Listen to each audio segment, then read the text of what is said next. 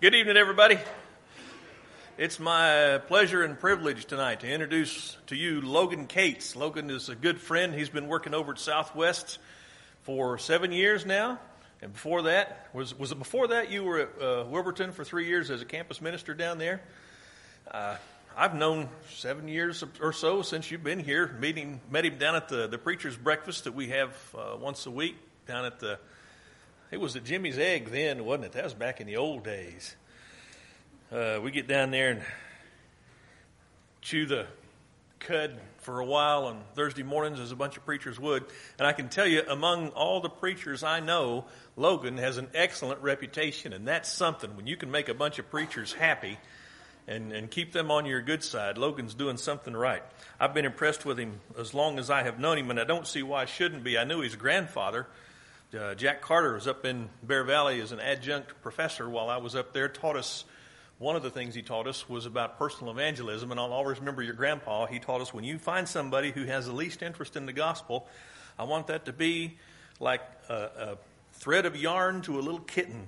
And I remember him talking about that because he was a great big burly guy, and he's talking about a little kitten and a piece of yarn when you find somebody who has an interest in the gospel. But that was Logan's grandfather, and Logan is off that same tree. And you know what they say, the nuts don't fall far from the tree. Logan also has, he's got a bachelor's from OSU. So all you OSU fans, here's an OSU grad. But he also has a master's. At his young age, he's got a master's from Bear Valley, which is my alma mater. So he's great on 2 counts there.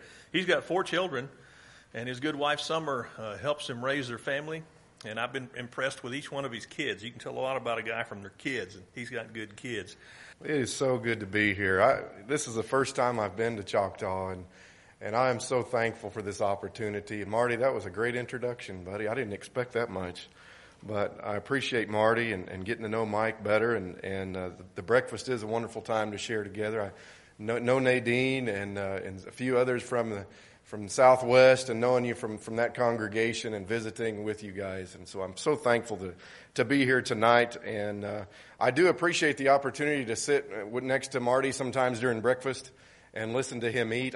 Listen to him talk. And he is such a great, helpful guy when it comes to when a young minister is trying to do work. And I appreciate Marty and Mike both. In fact, the topic that I was given tonight, what the church or what the ministers need to hear. Which one was it? Okay, not y'all. I'm not going to talk about y'all then tonight. We're going to talk about what the church needs to hear, which when I read that, I thought that was such a great topic. And I've never heard of a summer series. I'm young, but I've never heard of a summer series on that topic, what the church needs to hear. And I kind of thought, wow, that's pretty cool. My topic tonight that I kind of wanted to focus on is called The Greatest Classes I Ever Sat In. So I want us to be thinking about that. Turn in your Bibles to Philippians chapter 4. The man that was up here helping lead the young men and the singing, I think I just want to state when I was about 8 years old, a man just like Harold, was that his name? Was up here in Hilton, Oklahoma. I don't know if anybody ever heard of that place, but me and my family were there, and I stood up in front of the congregation shaking, and I just want to tell you emphatically, that's one of the reasons I'm here. That's one of the reasons I'm a song leader. It's one of the reasons I'm a preacher. It's one of the reasons the encouragement that younger men receive is so powerful. I just want to state to y'all that is such a blessing. Such a blessing. Philippians chapter 4, just to get us started off, read verse 11 there with me. Not that I speak from want, for I have learned to be content in whatever circumstances I am. I know how to get along with humble means. I also know how to live in prosperity, and in every circumstance I've learned the secret of being filled and going hungry, of both having abundance and suffering need. I can do all things through him who strengthens me. When I think about this passage, and if you look at how many times Paul says, I know, I know, I know, he also says, I learned, I learned, I learned. Men who do not exalt God or do not exalt Jesus Christ don't have a church. They can raise up a sign and want a congregation, but if you don't exalt Jesus Christ as the head, Ephesians 1:22, you're not going to have a congregation. And when I think about us exalting God, and when we think about some of the greatest lessons that we've ever heard or been part of in our lives, we should constantly be thinking about what's going to benefit the congregation. What's going to build us up and encourage us as a body in Christ. Jesus, like I said, is the head of the church, and so how glorious it is to be part of that congregation. I also admire how you guys are kind of pushed back here. I think that's wonderful. Last week, my dad called me in McAllister. He leads singing down there, and he said he was standing way at the front, and he said, if y'all don't mind, come on down, and they didn't do it. So I really think that's great. There's some great teachers out there. There's one of them sitting behind me over there, Brother Dayton. There's some great Bible teachers out there, great sound Bible teachers out there. You mentioned I graduated from OSU. I wasn't sure he was going to announce that or not, but I am an OU football fan. I know that kind of messes things up, but you know, I sat in some great classes at OSU. Some great classes. For instance, I love geometry. I went on to trigonometry. I hated algebra, but I liked trig. I was kind of a messed up student there. But there's some great classes that you learn from. In my Bear Valley classes, I sat in some great classes from great teachers like Stafford North. You've sat under his classes before. Earl Edwards from Freed Hardman, and on, William Woodson. So many great teachers, inspiring teachers that get us and inspire us to do more and challenge us to study more. But you know, as I was starting off as a minister about 10 years ago, I began to realize that there's a lot of things that we won't learn in a class. There's a lot of things that, for instance, that I had to learn on my own and not in a classroom setting. So there's the beginning, the best classes I've ever sat in. When I think about education, I think about Paul, how young he probably was when he was learning the Old Testament. Maybe 5 years old, and I have a 5-year-old daughter, and we're trying to teach her the memory verses, and she keeps saying the one from last week. I think about Paul learning Greek, or going to learn under Gamaliel in Jerusalem. All the things that he learned. What would he say would be the greatest class that he ever sat in life? The greatest teacher he ever had? That's why we turn to that passage there, because he's talking about what he knows and what he's learned. Contentment is a great thing to learn. I know he was a tent maker, as it says in Acts chapter 18, and along with Priscilla and Aquila. You know, there's several changes that we're seeing in universities and schooling and education today. If you go back and look at, for instance, Harvard University, started in, I don't remember exactly what year, but several years ago, one of the biggest and most expensive privately owned universities. Did you know that when the year that they started, it was actually founded by an estate left to a preacher, and their theme or their motto at the time was "For Christ and the Church." It's changed.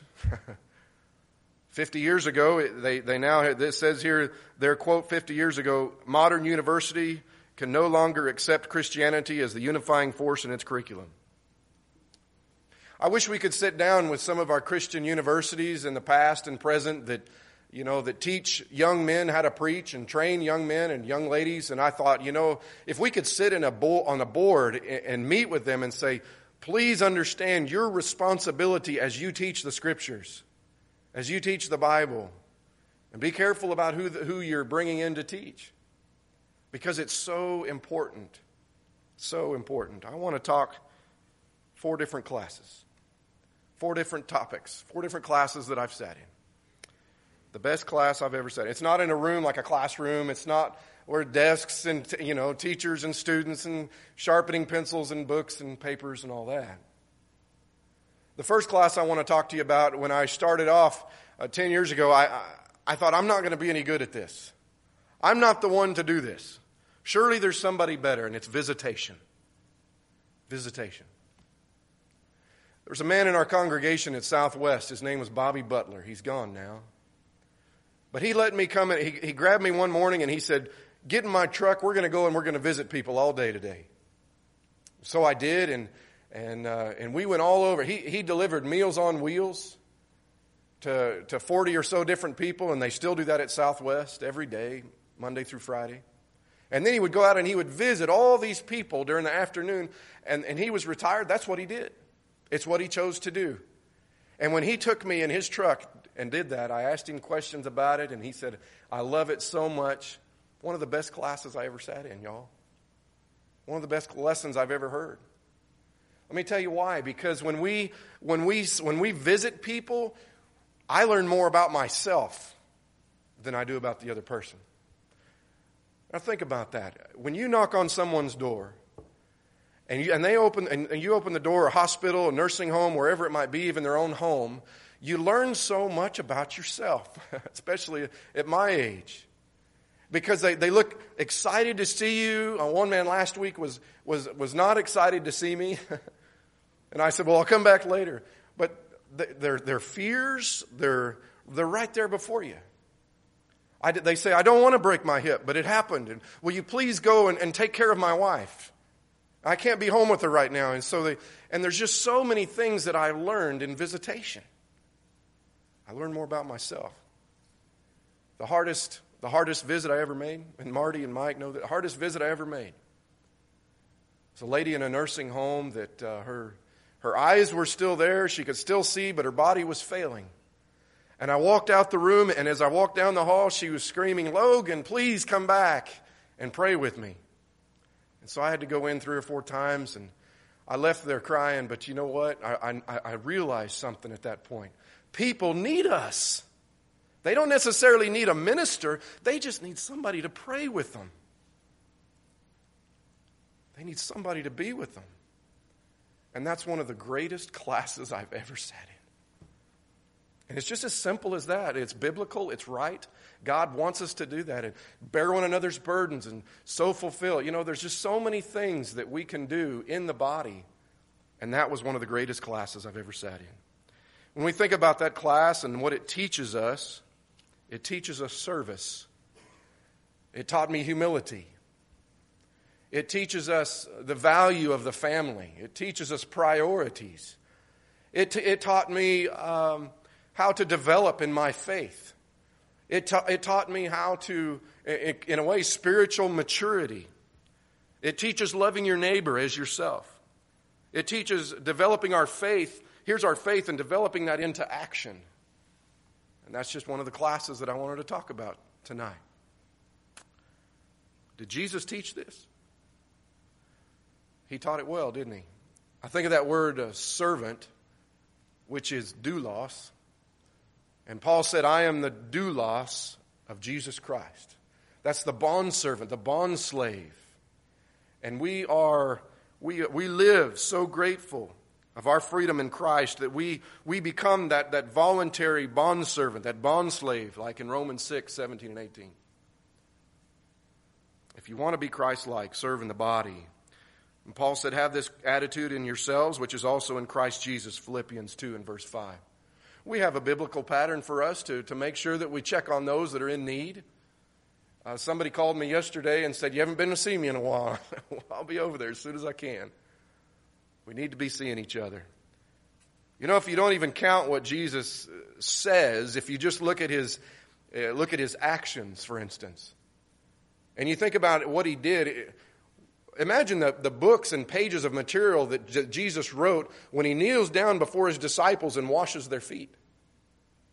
Here's our Savior, the ransom, the mediator, God, here washing the disciples' feet, washing the dirt off their feet. That speaks volumes about what we should be as Christians.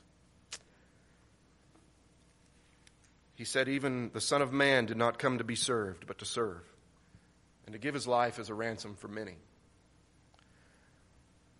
Marty mentioned my grandfather. I just want to say one of the reasons I believe that I'm here today is because someone in the early 1900s went and knocked on my great-grandfather's door. He wasn't a Christian. And they talked to him about the gospel. They truly converted him. He had 3 boys. All 3 boys became gospel preachers. One of them's my grandfather. There's 68 people on my mother's side of the family that are faithful to the Lord's church, 2 that aren't. Is there power in going like this on somebody's door or at the hospital? Absolutely. And I can't stress it enough. I can't stress that enough. I watch Lewis, Hale, and Ruth. I'll see how many times they invite people into their home. I think every Sunday they have people, and you guys might do that also. I think that's so wonderful. That's so wonderful.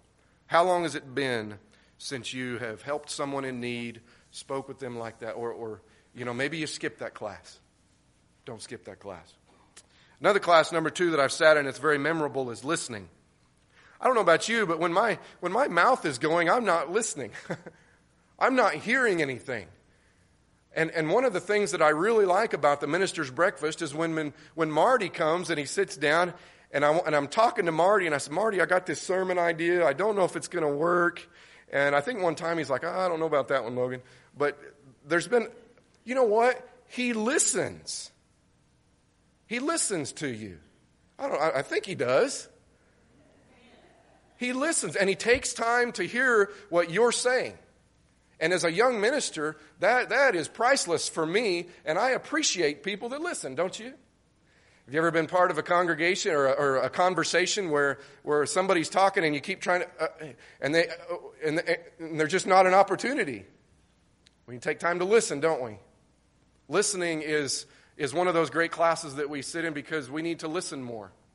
And turn with me to 1 Samuel. 1 Samuel. 1 Samuel chapter 3. I want us to see something here. Samuel is young here. 1 Samuel chapter 3, if you can turn there with me. He's young here, and if you look at chapter 3 and chapter 7, here is kind of his life in brackets. In chapter 3, he's young, and then as you move through in the Ark of the Covenant in 4, 5, and 6, and then you get to the chapter 7, and he's old. But if you look at chapter 3, verse 1 with me, read along with me. The boy Samuel ministered before the Lord under Eli. In those days, the word of the Lord was rare. Not many visions. Interesting, isn't it? Kind of maybe like that God wasn't speaking because no one was listening. The word of the Lord was rare. And Samuel's name, I always like to look at names. It means what? Does anybody know? Anybody remember what his name means? It means God has heard her. God has heard who? Hannah.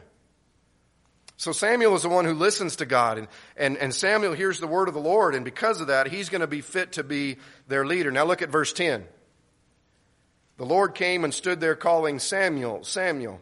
And Samuel replies, speak, for your servant is what? Listening. Listening. He's a servant of God, listening to God. Samuel is the one that's going to be anointing a new king. And you know, Samuel's choice might not be God's choice, right? It might not be, and so when I think about listening to the Word of God, in the same way, I'm not going to make good decisions if I don't listen to God. Samuel's choice might not be God's choice, so therefore Samuel needs to listen to God. And we need to listen to the Word of God. What happens when we don't listen to the Word of God? You know what? We start saying those two words, I feel. Well, I feel like, and that's what happens. But if we listen to the Word of God, we answer with, well, the Bible says... And there's a complete difference. A complete difference. So then the Lord says to Samuel, after Samuel's ready to listen, I'm about to do something in Israel there that's going to make their ears tingle. But then if you look at 3:1, the word of the Lord was rare. And then you look at 4:1, flip over to 4 verse 1. Because Samuel listens, the word went out to all Israel. You see the power of listening. Simply listening. New life in Israel was because they listened to God. How crucial is it and how important is it that we listen to God? James says we need to be quick to speak, or quick to listen, slow to speak, and slow to become angry. I love the words of James, one of my favorite books. As a minister, I have to be a good listener. Mike has to be good listeners. But more than that, as Christians, we've got to be good listeners. And it's hard because we live in a busy, busy world. And you know what? I don't have my phone with me. Luckily, it would ring probably. But you know how many times I'm talking to someone and they're texting, and you're like, "Are you listening to me?" And then we feel like God is saying the same thing, doesn't He? Are you listening to me? So it's something to think about. How many of us have skipped that class on listening? Are you listening to God's Word? Are you spending time listening to others? Or someone once said 200 years ago the clocks were on the outside of the church building so everyone would know what time, and they don't want to be late, and now they're on the inside so we want to make sure and leave. You know, things have changed sometimes. We're always in a hurry. I'm always in a hurry. Sometimes we just got to slow down and listen to people. I need to be a better listener. It's a great class when we sit and listen to people. Some congregations, I think, out there become, bored with the gospel. And they get tired of listening to the scriptures, and they want to add more and add more and add more of this or that. And maybe it's just they become bored with just listening to the Bible. How long has it been since you've sat and listened to God's Word? How long has it been? Do you think the church needs to hear that? Absolutely. Number 3, another class. This class is kind of an odd one. It wasn't in the States. A few weeks ago, I went to Peru and on a mission trip, and we were able to knock doors every day for 7 days with some Peruvian preachers. And that was really something. I'd never been overseas, never been on a mission trip, and I came back just in awe. I was just like, wow. But one of the preachers, the first day I was there, came up and asked me, and he said, you're a pretty big guy. Of course, down there I was really big, but he said, you're a pretty big guy. He said, do you think you could come down to the Peru prison with me and talk to a brother there that needs encouragement? And I kind of stuttered around there. Well, I'd never been to a prison before, not even in the United States. And he said, he goes, it's not a big deal. I've been scared to go there, but I'd just like for you to go with me. Okay. So I went down there and said yes. We went to the prison 30 miles or so in the desert. And we get there and we're looking for Roberto. We go through 7 gates before we enter into the prison, which really scared me. Because all these gates had guards and they stamp your arm with every gate that you go through. And we get in there and we're looking for Roberto, and I've got a translator with me. It's very confusing. Don't know where to go. And we finally get thrown into this big room, about the size of this room. And all the guards are on the outside of the fence. And all the 100 or so prisoners are on the inside. But anyway, to make a long story short, Roberto comes up and he gives us all hugs. And very thankful that we came to see him. I was picturing us sitting down in his cell, just trying to encourage him and help him. But he leads us into this room where all these chairs were lined up, and there's a little podium at the front. And the Peruvian preacher said, "Cease, but preach." Oh, okay. Didn't realize that. I didn't think that it was Sunday. It was their worship service in the prison. Roberto, the man we went to see, gets up there and he opens a songbook much like we did in Spanish, and we sang these 2 songs. I knew the tune, didn't know the words. But we sang together. I'm sitting on the front row with my translator and a couple of the Peru preachers, and we sang hymns together. After 2 songs, another man gets up there and tells him to sit down and said, "It's my turn." And he brings a drum up to the front. And they sang and made a lot of noise. And we didn't participate. Afterwards, Brother Roberto walks up to the front, and I told the translator, "Make sure and tell me what he's saying." And Roberto said, "You're all wrong for what you just did. I've preached to you about this, about the authority in the Scriptures, and I've spoken to you about emotion and good emotion and bad emotions in worship, and you're wrong for what you're doing. And here's a group of men, probably 50 or 60 men. Roberto has been threatened with life because of his teaching. He's converted 1 guard, and that's how he's able to start the worship service off there. And as I went home, I thought a lot about that. In fact, that night we came back together there in Peru, and we had a worship service, and they asked me to speak on my experience there, and I just stood up there and I just said, "I met a Paul today." Folks, what I want to ask you tonight in this next class is, could you stand up in front of a bunch of prisoners on your own and tell them what they're doing is not biblical? Could you do that? I left there. I was trying to encourage Roberto, but I felt so encouraged when I left there Because here's a brother trying to do, we had to pay to get out of the prison, by the way. That was interesting.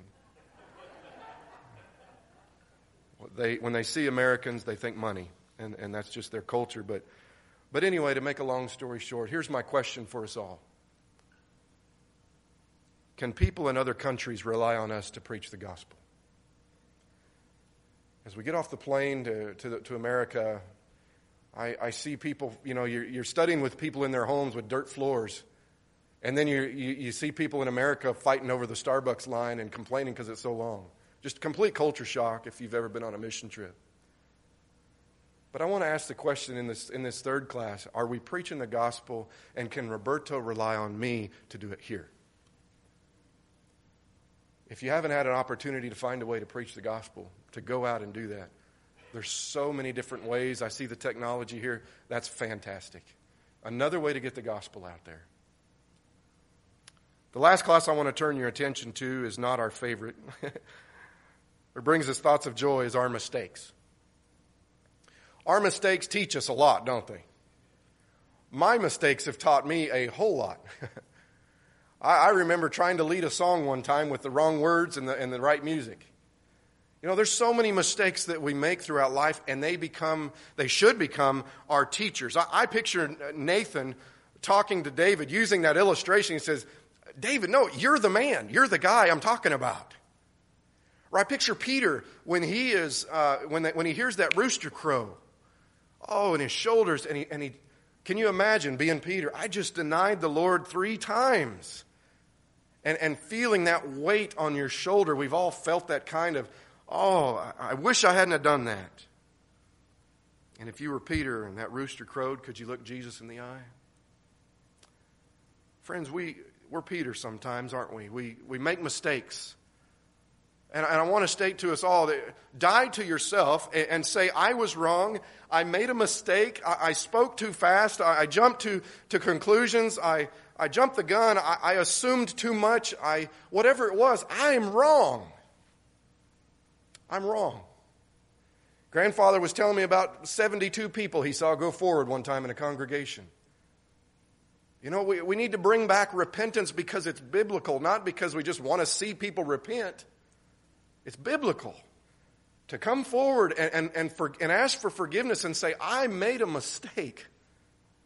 And that's what our mistakes should lead us to do. And we carry that weight on our shoulders, but most importantly, what do our mistakes teach us?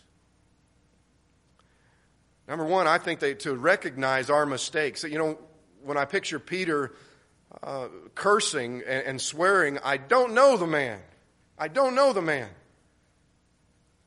Try to recognize our mistakes before that point, right? Before the rooster crows. Think about to say, I was wrong. No, wait. And sometimes you might say, honey, I was wrong. I remember when I was 3 years old, I filled up my parents' car with water.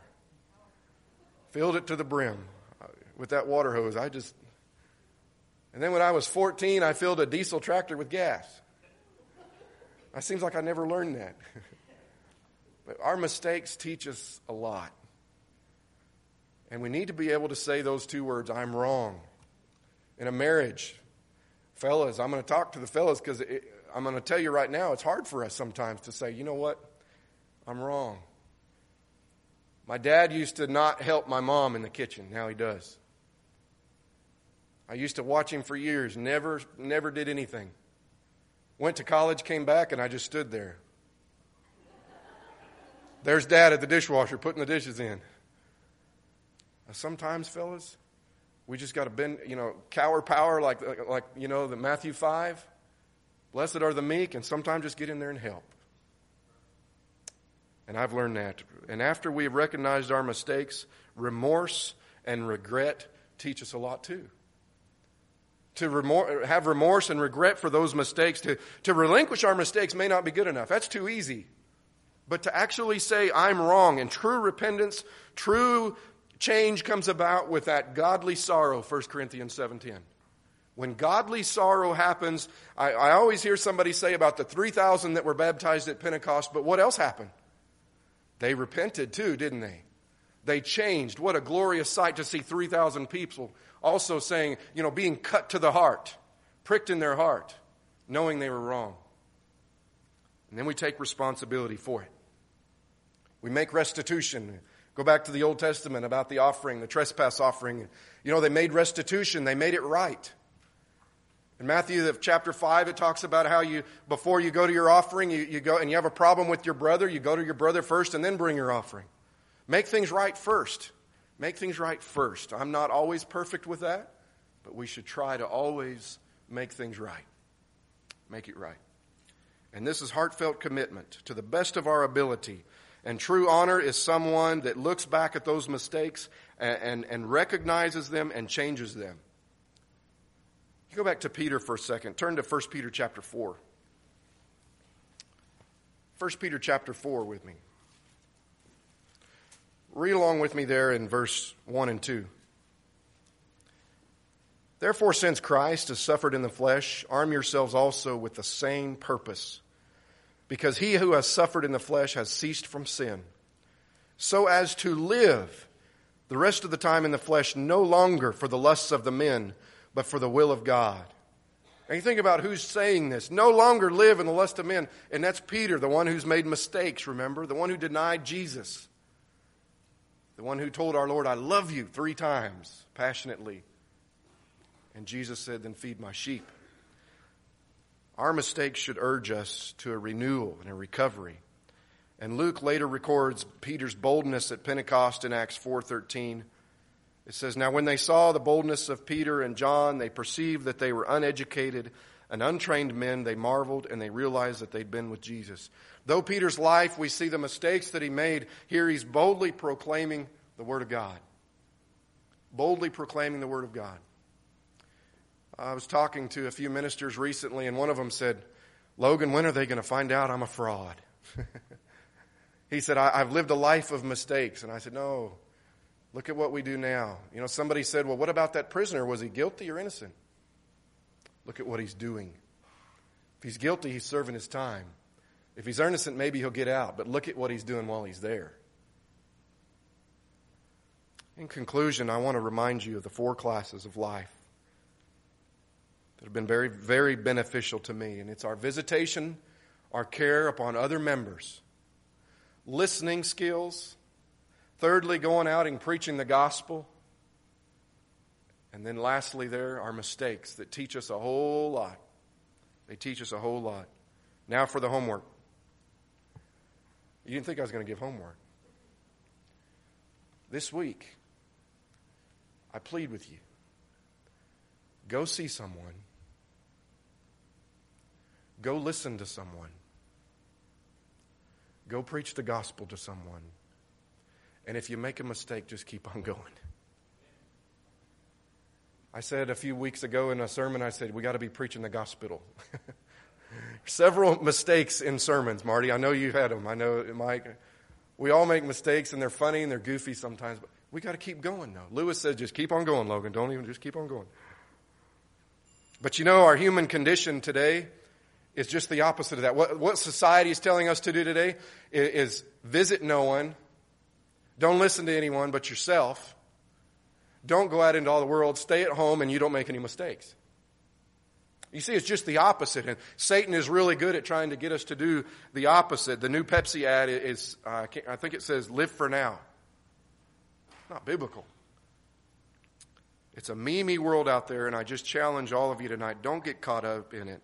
Before I close, I want to say something. I was last week in our congregation, we sang that song, Wind Peace Like a River Attendeth My... It is well with my soul.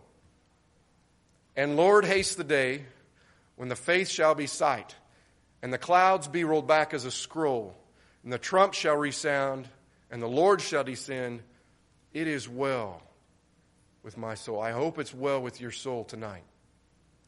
When I think about Paul, and we are looking at that passage in Philippians 4, how all these things that he's learned, and how somebody said he was unstoppable.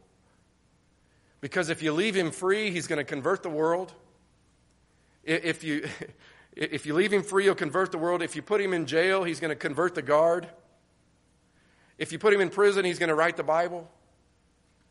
And if you kill him, you're going to do him a favor because you put him one step closer to Jesus Christ. we need to be unstoppable. In the same way. Unstoppable. I have a hope for heaven. Let's all preach the gospel be unstoppable because of our hope for heaven. And the glory that, I think about so much our task here on this earth. Be unstoppable, folks. Unstoppable. Preach the word. Paul learned what he learned because he took the opportunity to learn. Some of you might be sitting in a class of suffering right now. Some of you might be sitting in a time of discouragement. Relatives that aren't Christians. Grandchildren, children that have strayed. Maybe all kinds of struggles of pain and peril of all kinds. Have you ever had somebody come up to you and say, well, I understand what you're going through, but they really didn't? Have you ever had somebody come up and tell you, well, I know what you no, you really don't. But who does? Jesus.